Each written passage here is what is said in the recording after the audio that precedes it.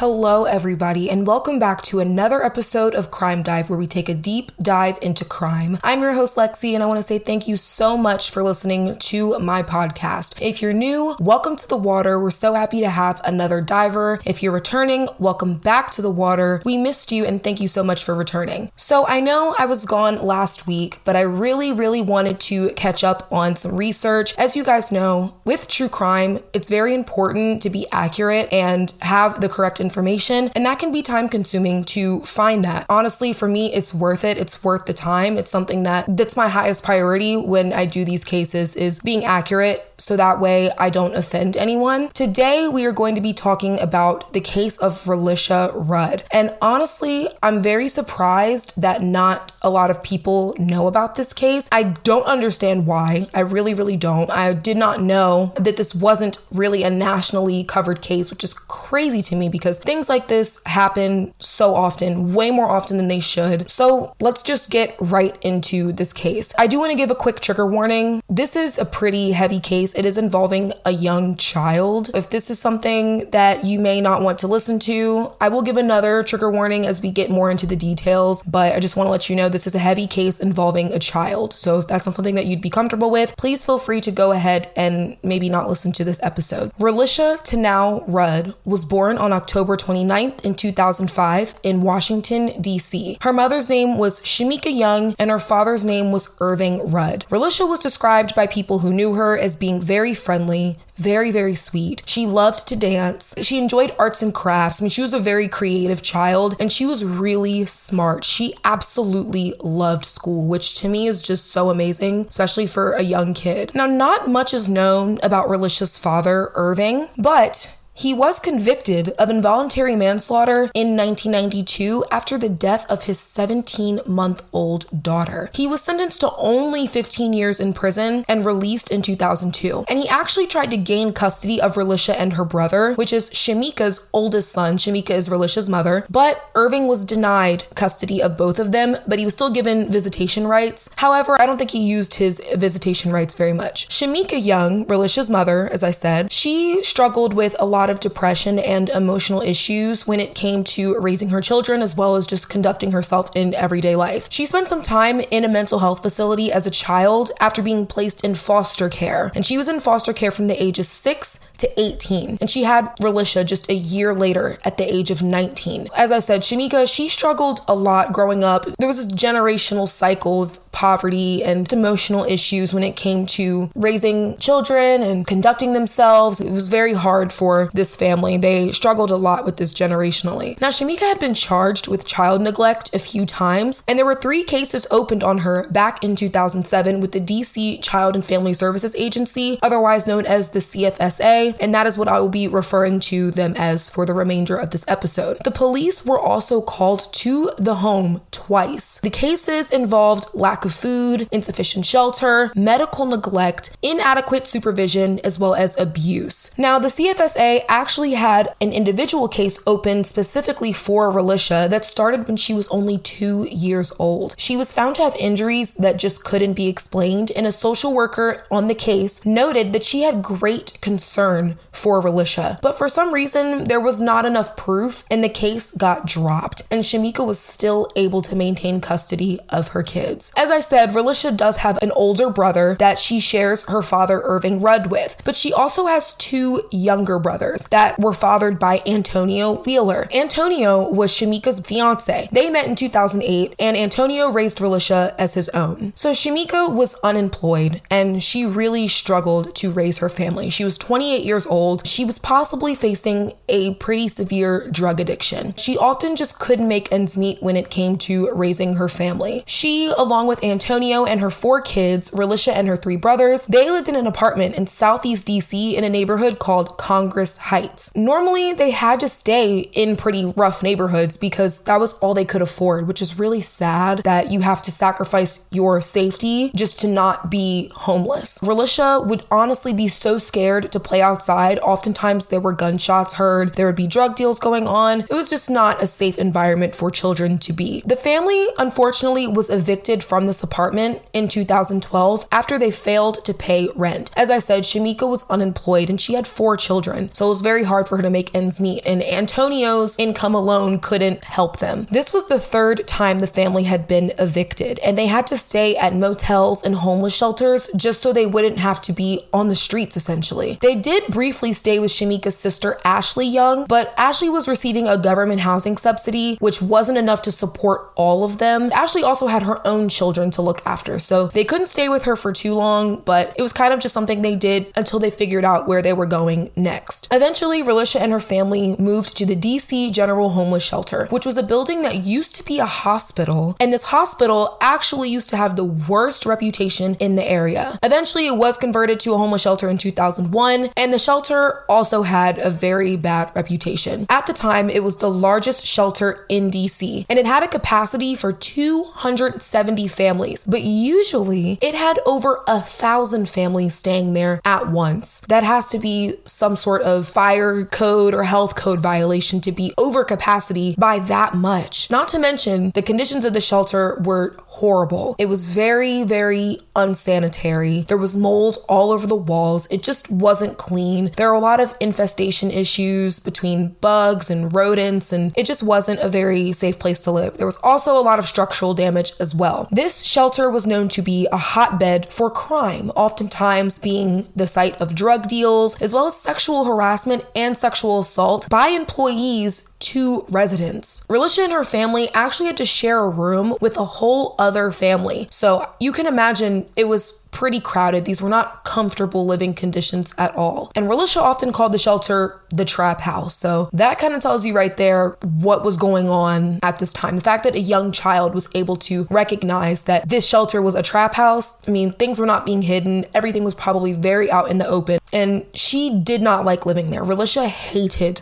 living in the shelter, and we're gonna get into that more later. So fast forward to the summer of 2013. Relisha was only 7 years old, and at this point, her family was going back and forth between living in the shelter and living in Ashley's house, because honestly, they all hated living at that shelter, and they wanted to get away whenever they could. Ashley's house was like a reprieve for them. It was a sense of normalcy, just for them to kind of get away. At this time, Relisha was attending Farabee Hope Elementary School, and she was involved in cheerleading and Girl Scouts. She really loved extracurricular activities. But sometimes Relisha's teachers would notice that she would show up to school hungry, tired, not bathed, and wearing dirty clothes. They also noticed how she always talked about not wanting to go home, which is not normal at all. No child should dread going home. Every child should want to go home at the end of the school day. It was very widely known within the school how much Relisha hated going home. And her teachers really stepped up for her. They would give her fresh clothes. They would give her food. They made sure that she was ready for the day. They really looked out for her, which is honestly what all teachers should do. And it's great that they were able to be there for her. But Relisha's cheerleading coach, a woman named Shannon Smith, she really looked out for her. She bathed her. She did her hair for her. And when you're a young Black girl, your hair is very important. So for her coach to do what she could to make sure her hair was done, that's a really big thing. And she always looked out for her. She always made sure she was okay. And if she didn't show up to school or she didn't show up to practice, she would always make sure she called Relisha's mother to see where she was. And there was one incident where a teacher at Relisha's school was returning to the school after an event that had gone past school hours. And it was nighttime at this point. And this teacher,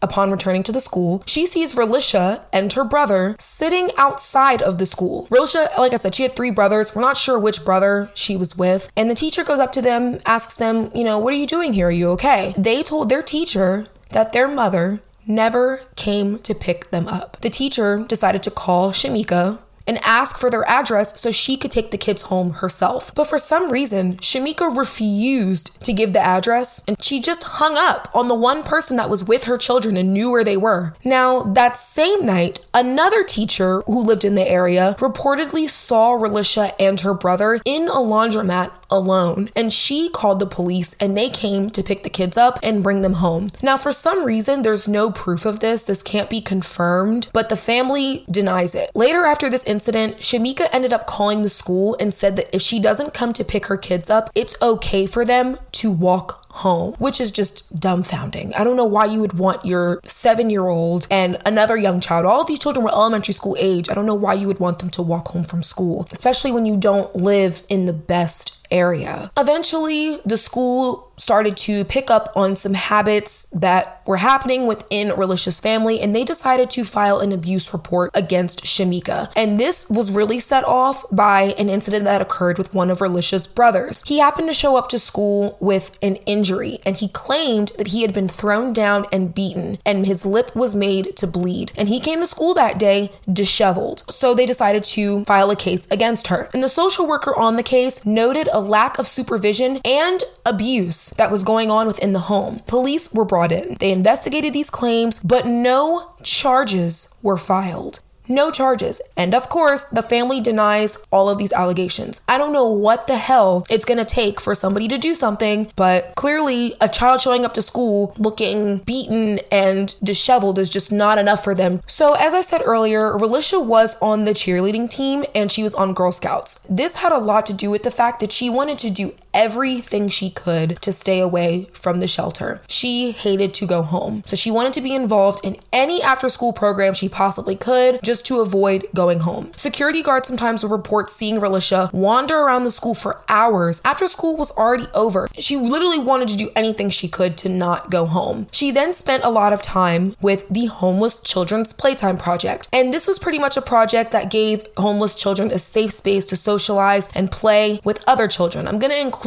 the link of the Homeless Children's Playtime Project in the episode description in case you want to donate to this foundation, because I think it's honestly a really great cause, because this was a great reprieve for Relisha. It helped her a lot and she was so helpful. She would always help set up and clean and wanted to stay as long as possible to help her teachers. She really enjoyed this program. Ashley's house was also a very nice escape for the children as well. She would oftentimes watch Relisha and her brothers just to kind of give Shamika a break and keep them away from the dangers of the shelter. And Relisha loved going to Ashley's. She wanted to stay there all the time. So much so that she would fake being sick, and she even faked an asthma attack just so she could stay at her Aunt Ashley's house longer. That in itself is just so heartbreakingly sad. The fact that this little girl was so desperate to not go home that she would fake ailments so she could stay. It really does make you wonder what the hell was going on at home with her. So over time, Ashley started to notice that when Shamika would bring the kids by so she could watch them, she would only send her sons. She was starting to see less and less of Relisha. One day, on one of the more rare occasions that Ashley actually was watching Relisha, a man called her house. Ashley picked up the phone.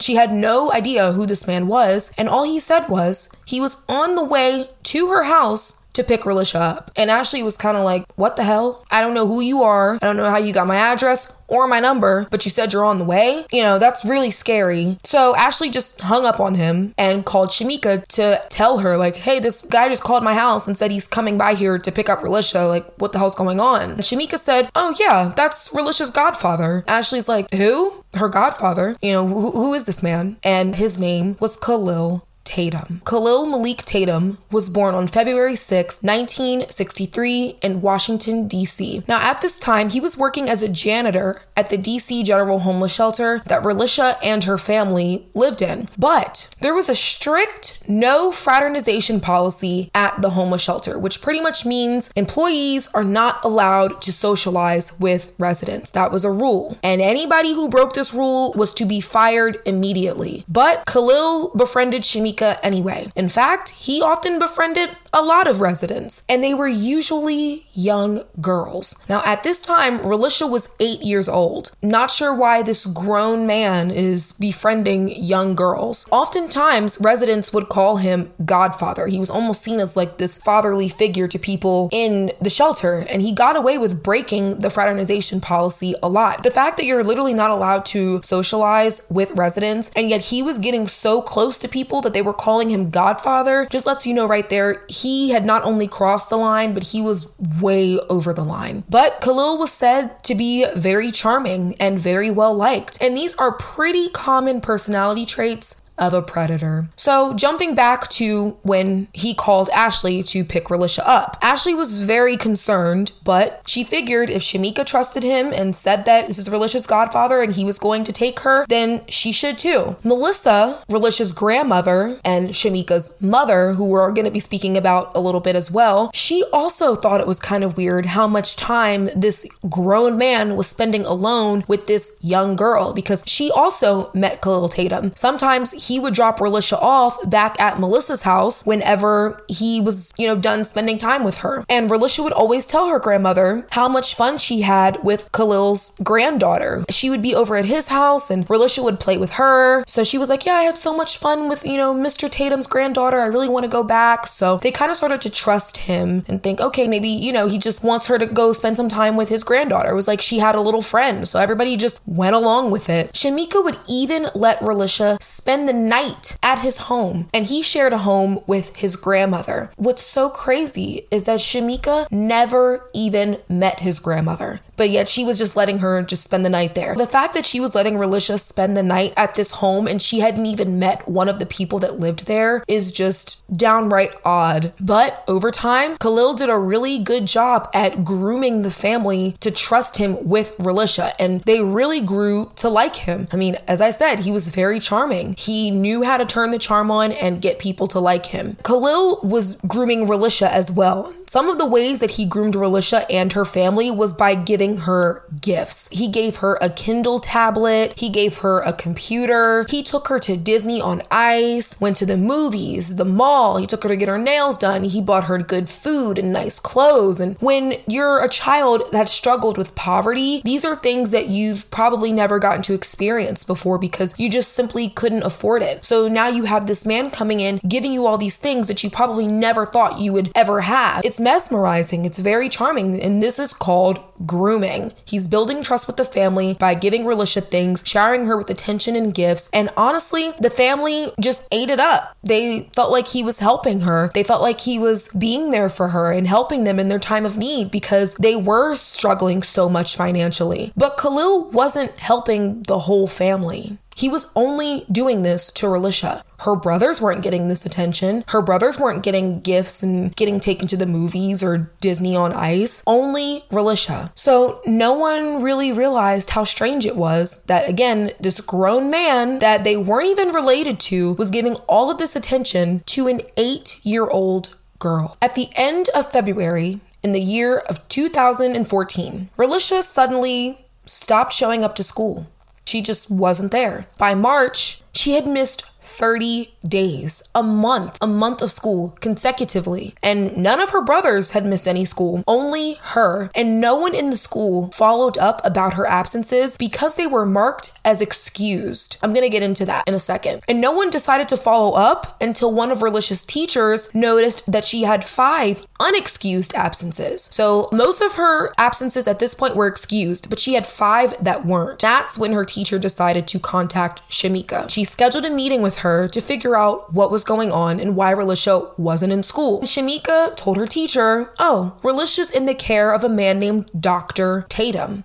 Weird, right? So that's why Relisha's absences were marked as excused, because it was said to be for medical reasons. But her teacher decided, let's have a meeting. And she told Shamika to bring Dr. Tatum to this meeting in order to clarify things. So when the time came for the meeting, Shamika came alone and she simply handed over a doctor's note that was signed by this Dr. Tatum. So this doctor's note contained Dr. Tatum's contact information, and Shamika told the teacher to give him a call. So on March 10th, school officials decide to call Dr. Tatum, and he answers. He claimed that Relisha was undergoing treatment for a neurological condition and said that her treatment would actually be wrapping up this week and that she'll be able to come back to school soon. But the officials wanted him to provide documented proof of these treatments so they could have it on file in order to have something to back up all of these absences. And Dr. Tatum agreed. but nothing was ever sent. On March 13th, just 3 days later, Relisha had racked up 10 unexcused absences, and by law, the school was required to notify the Child and Family Services Agency, or the CFSA, for educational neglect. For some odd reason, they marked this case as low priority. Why you would mark a case of a child missing over a month of school as low priority just beats me. On March 19th, about a week later, the social worker on the case decides to contact Dr. Tatum herself and schedule a meeting. And he agrees. He says, yes, let's meet in person. That's fine with me. But when the time came for the meeting, of course, he didn't show up. And the social worker was kind of starting to get a really weird vibe that something was off. So she decides to go to the homeless shelter where Relisha and her family had been staying to kind of get some intel. And she asked some of the employees at the shelter if they knew a Dr. Tatum. And they kind of looked at her a little confused and said,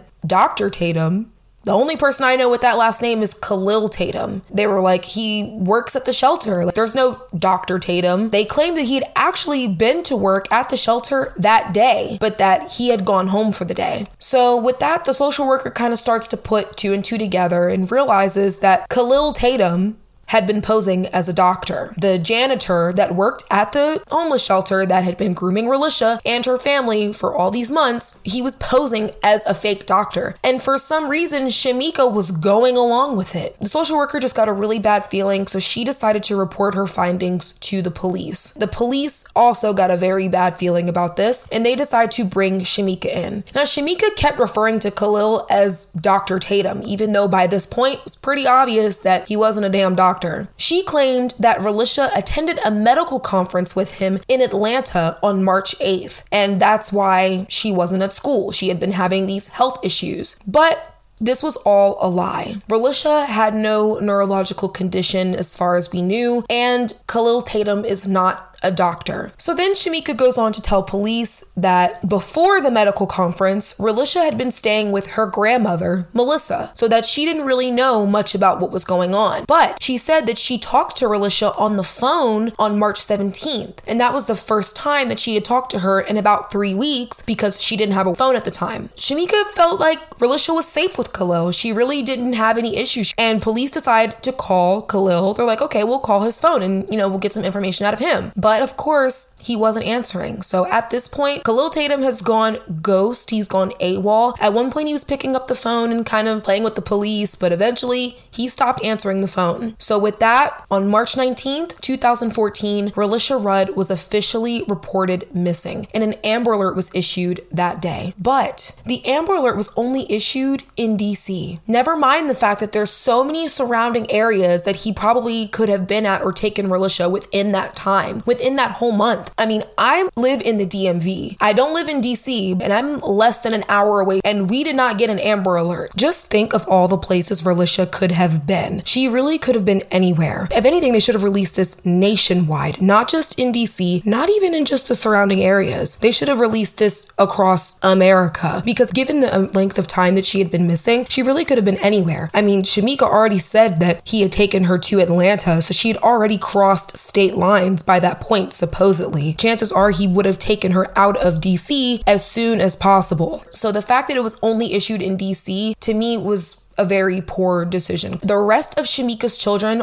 Relisha's siblings, her 3 brothers, they were taken from her custody that day and placed in the care of CFSA. After 7 years of child neglect cases, the kids weren't removed from the home until one of them went missing. It's so sad that that's what has to happen for proper action to be taken. Eventually, police head over to Relisha's grandmother's house, Melissa, to get her side of the story. She said that she was supposed to pick Relisha up that night. Police had to tell her that Relisha was missing. Melissa goes, no, she's not. She's with Khalil Tatum. She said that her and Ashley had talked to her that morning. If you recall, Shamika said Relisha was with her grandmother, and Melissa's like, no, that's not the case at all. Melissa and Shamika's stories were starting to conflict a lot, but for some reason the consensus was that Relisha wasn't missing. All of them trusted her with Khalil Tatum and just said, she's with him. So the fact that this family had trusted him so much that Relisha missing a month of school just wasn't odd to them because she was with him is just mind-boggling to me. Melissa then goes on to suggest that Shamika may be involved in her daughter's disappearance, which is very interesting. She also claimed that Shamika wrote some of those fake doctor's notes. And honestly, I do think it's very weird that Shamika was going along with this whole fake doctor thing. She knows Khalil is not a doctor. Pretty sure there was no medical conference either. So why she was going along with that and making that the story and feeding it to the police is very odd. Giving doctor's notes to a teacher that she knows is fake. It's almost like she was trying to cover for him. But again, we can't confirm any of this. No one has been convicted of a crime. So police start digging into Khalil Tatum's past a little bit more, and they find that he had been convicted of larceny, breaking and entering, and burglary in the past. And he went to jail from 1993 to 2003, and then again from 2004 to 2011. So in total, he spent 17 years in jail. Really, he shouldn't have even been allowed to work in the shelter to have access to these girls and all of these people. But this is just another way that the shelter really wasn't keeping track of anything. They were allowing people to break the rules. Clearly, they weren't doing the background checks that they were supposed to be doing because Khalil shouldn't have even been allowed to work there in the first place. So investigators later found that Khalil had taken Relisha to 2 different motels in DC. So the first hotel was a Holiday Inn Express in Northeast DC, and the last known footage of Relisha is on February 26th at this hotel a little after 7 p.m. Relisha is seen walking down the hall, holding hands with Khalil, and they were seen going into the room together. Relisha was wearing a purple Helly Hansen jacket that had white stripes on it, and she was wearing pink boots. Something about that footage honestly just makes me so uncomfortable. Watching her go in the room with him, it just makes my stomach turn because no one knows what happened in there. We don't know what he was doing. The fact that this man is not related to her in any way at all. The last confirmed sighting of Relisha was at Ashley's house on March 1st, and her brother was also there. Relisha told Ashley that she wasn't feeling well. Ashley called Shamika and had her come pick Relisha up because she didn't think she should go to school sick. But later that day, Relisha and Khalil were seen at a Days Inn hotel, which was the second hotel Khalil took her to in Washington, D.C. That same day, Shamika also posted an Instagram video with Relisha in it. Now, we're not sure when this video was taken, but she did post it that day. Another rule that the shelter was not really enforcing was room checks. Now, they were supposed to do room checks every night to make sure all residents were accounted for. But keep in mind, Relisha was missing for over a month and they never noticed. They had no clue. The social worker had to go there and ask them for information. So the fact that the place that she was living had no clue that she was missing just goes to show they clearly weren't doing their jobs. Now on March 2nd, the day after the last confirmed sighting of Relisha, Khalil was seen on surveillance at a hardware store, and he bought contractor-sized trash bags, a shovel, and a bag of lime, which is known to cover up the smell of dead bodies. Then he spent hours in Kenilworth Park and Aquatic Gardens in Northeast DC, but no one knows what he was doing there. On March 18th, the day before Relisha was officially reported missing, Khalil had checked into the Red Roof Inn in Oxon Hill, Maryland. He entered the room with 4 people, but none of them were Relisha. Less than an hour later, 3 people left. Later that night,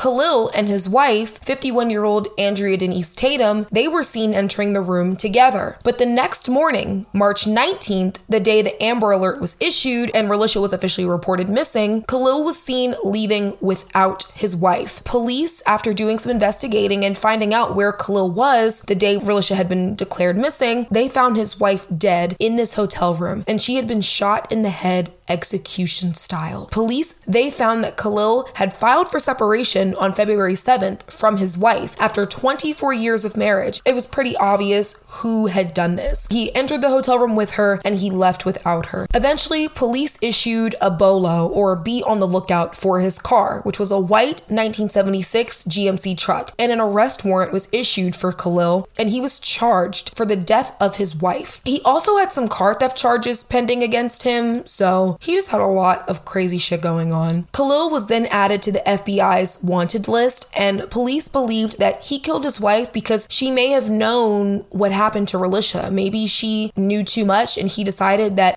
she had to go. And Khalil eventually became the prime suspect in Relisha's disappearance. Eventually, police obtained a search warrant for Khalil's house so they could go ahead and see if they could find some more information and anything that could lead them to finding Relisha or him. And in his home, they found 2 passports, various cell phones, a picture of Relisha, clothes and shoes for children, as well as his iPad and some papers from his office. And they actually seized his iPad and papers. God, the fact that he had a picture of Relisha is just so eerie to me. On March 25th, 2014, 6 days after Relisha was reported missing, police found Khalil Tatum's white 1976 GMC truck, and it was found in Hyattsville, Maryland. But after investigating and searching the truck, there was no sign of him or Relisha, and there was honestly no useful evidence found in there, which is very odd. But eventually, things would take a turn that no one saw coming. On March 31st, 2014, Khalil's body was found in a storage building in Kenilworth Park around 12:30 p.m. He had been shot dead from a self-inflicted gunshot wound to the head. The same gun that he used to kill his wife, Andrea, he also used to commit suicide. And after searching the ponds and the wooded area that surrounded the park, there was still no sign of Relisha. Honestly, I think when everyone heard that Khalil Tatum had committed suicide, that was just deflating. I think at that point, a lot of people lost hope because he was the key to finding out where Relisha was and what happened to her, because he was the last known person to be with her. So when he was found dead, I think that was a huge turning point in the case, and police really started to look at this case as now being possibly a recovery operation, considering the fact that she had been missing for so long and the last person that was seen with her was now dead. Honestly, it was heartbreaking to hear.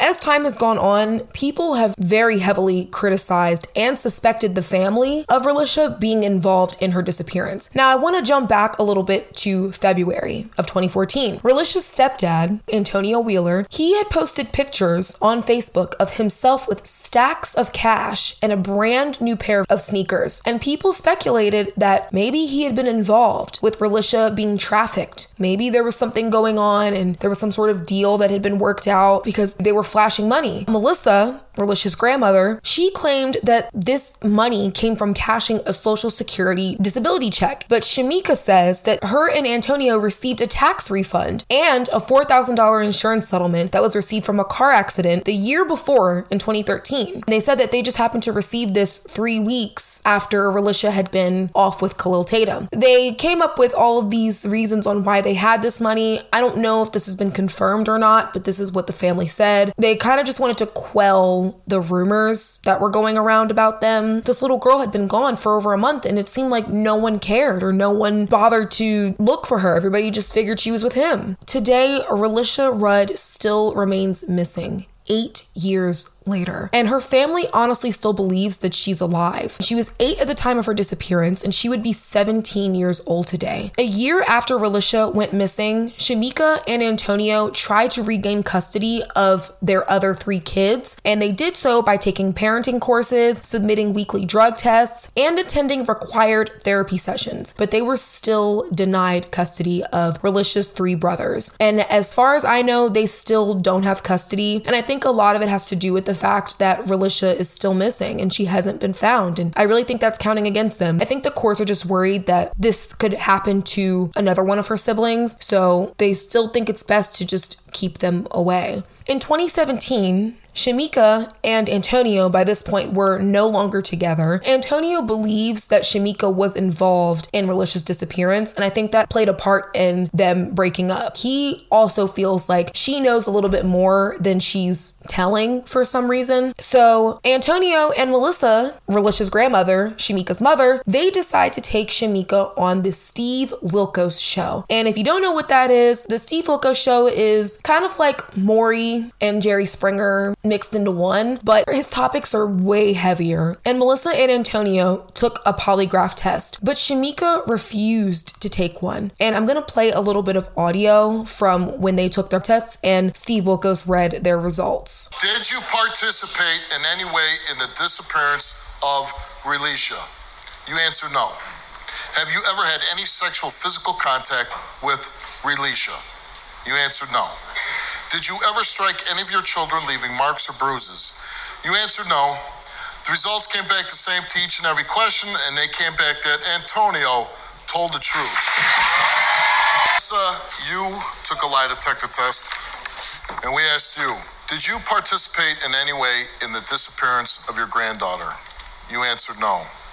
Did you give your granddaughter to Khalil Tatum around the time of her disappearance? You answered no, and the results came back that you, Melissa, told the truth.